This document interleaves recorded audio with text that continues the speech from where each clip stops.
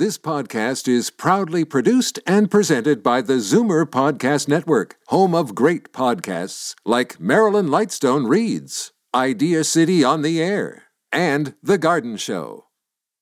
You're listening to an exclusive podcast of Fight Back on Zoomer Radio, heard weekdays from noon to 1. Oh, no! Fight Back with Libby Znaimer on Zoomer Radio. Welcome back. So there's only one subject to talk about, and that is COVID-19. We are waiting to get the mayor on the line, and we should have that momentarily. In the meantime, let's go to Sandra in Keswick. Hi, Sandra. Hello? I wanted to ask a question about what about all the seniors like myself and my friend? We're 80 years old. We have no internet because we had to disconnect from Rogers because of the exorbitant price. We were using the internet maybe once or twice a month. Mm-hmm. And all the channels are saying, you know, connect www.carp or Zoomer or whatever. We don't have that. Yeah, I know. And we're isolated here in Keswick. We're not supposed to go out and shop unless it's 8 to 9 in the morning. There's no delivery. The 8 to the 9, 8 to 9 in the morning is just so that there aren't too many other people waiting for you. Yeah. I understand. I would suggest that you connect with a United Way or something like that, a charitable organization. No, I don't mean we need delivery. What I'm saying is, how do we get information if we don't have the internet? Listen to the radio. Aha. Aha. We do that. We do that. We will give you all the information you need here, Sandra. So don't you worry about that. And it'll be good information, not fake news. So, all right. So as long as we have a radio and a television, we should be okay then. You should be okay. Thanks very much. Okay. Thank you. Okay. Bye-bye. Okay. We have reached John Tory, the mayor of Toronto, who is still in the second week of his self-isolation at his condo. Hi, Mayor.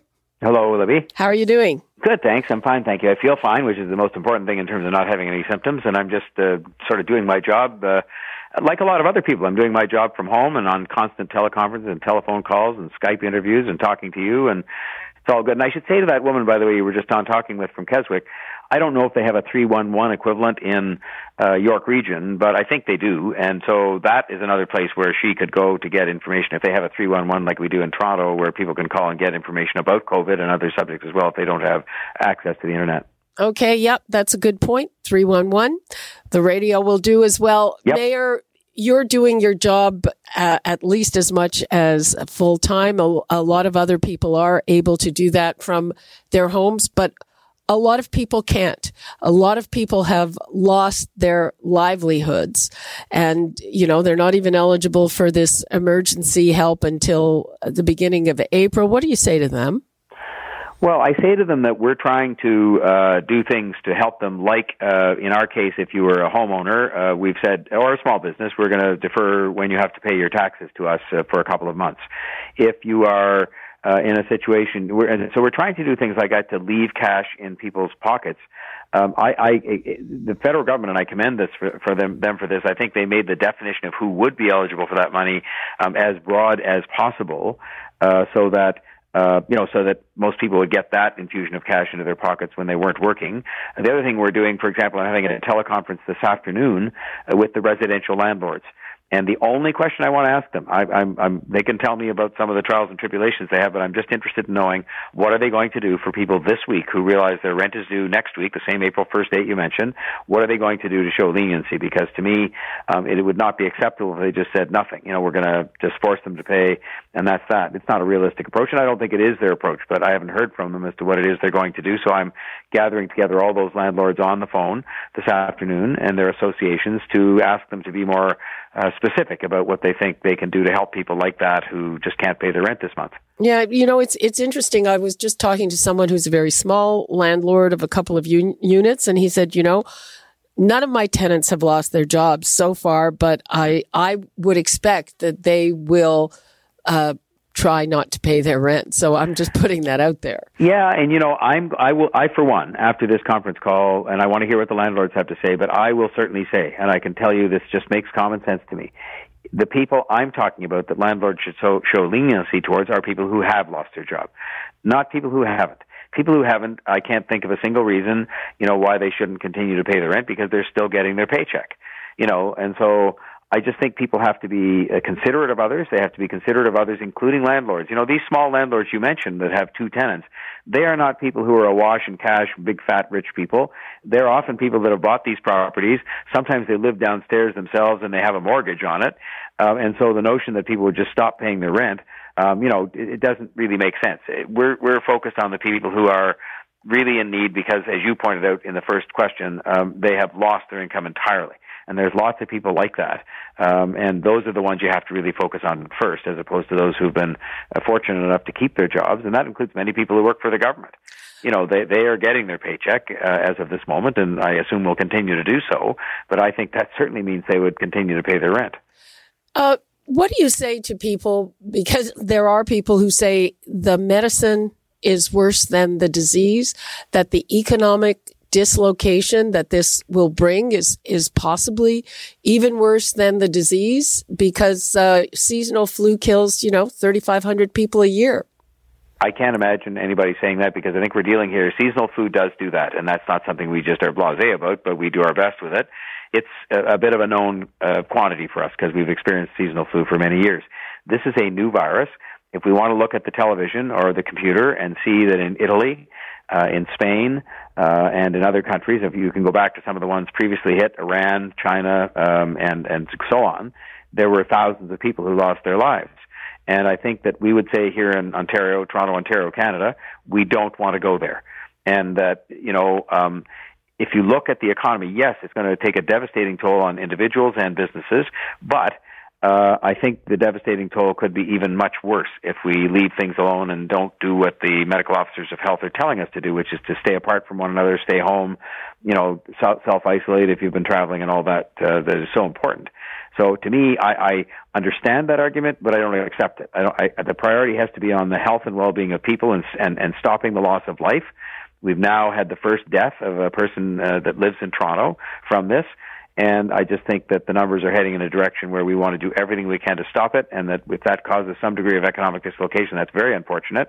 Governments are stepping in to do things to help with that, very significant things, $82 billion, I think, from the federal government and more to come from the province, and that's going to be the best we can do to save lives and to keep people healthy. Mm-hmm. I mean, I just had a caller who said he's laid off most of his staff, and if he can't get back to work, which is transportation, in 2 or 3 weeks, that's going to be a big problem, even with the kind of help.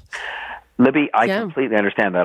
If you have one of those, and I'm sure you have more than one, I have 10, because people are writing to me and being in touch with me and so forth. But I also would say, without being hysterical or being over-exaggerating with this, if you said to me that the other alternative was to have a lot of people who were dead in the province of Ontario or the city of Toronto, I would say to you that our obligation is to make sure that where we've seen thousands of people who die, in other countries, we've seen this.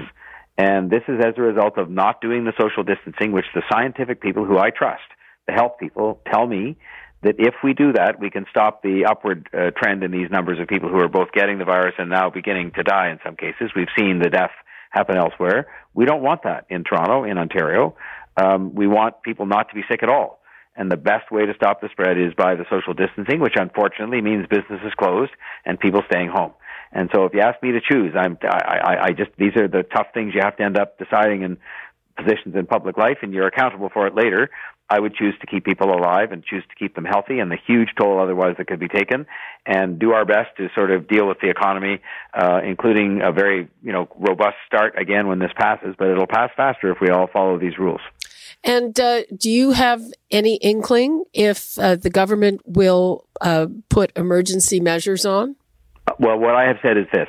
I think we're in an emergency situation that needs to be acknowledged in as forthright a way as possible, with the most effective, broad-based, collaborative measures that we can, so that people clearly understand what their obligations and responsibilities are.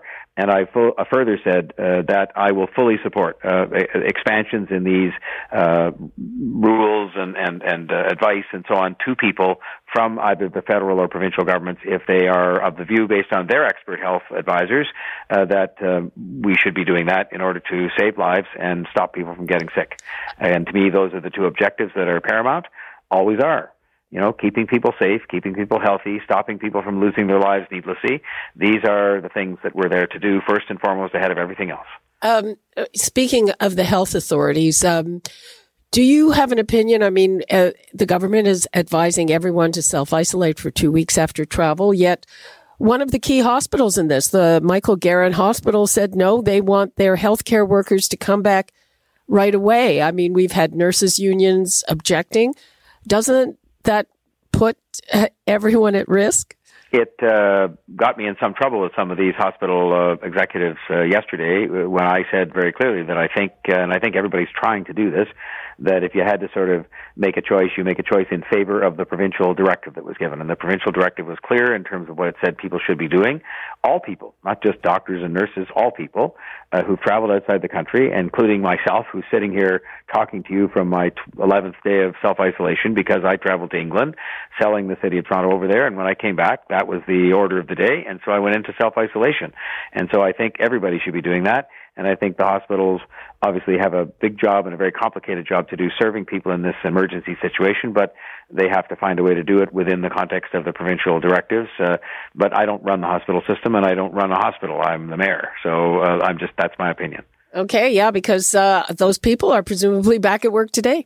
Could be. I don't know. It's just not something that I'm staying on top of just because it's not my responsibility, and I've said my piece on it, and I think everybody's trying to do their best in an extraordinarily difficult situation. Okay.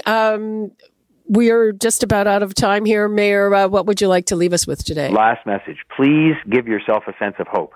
The greatest way in which you're going to give yourself a sense of hope is if that curve starts to turn down.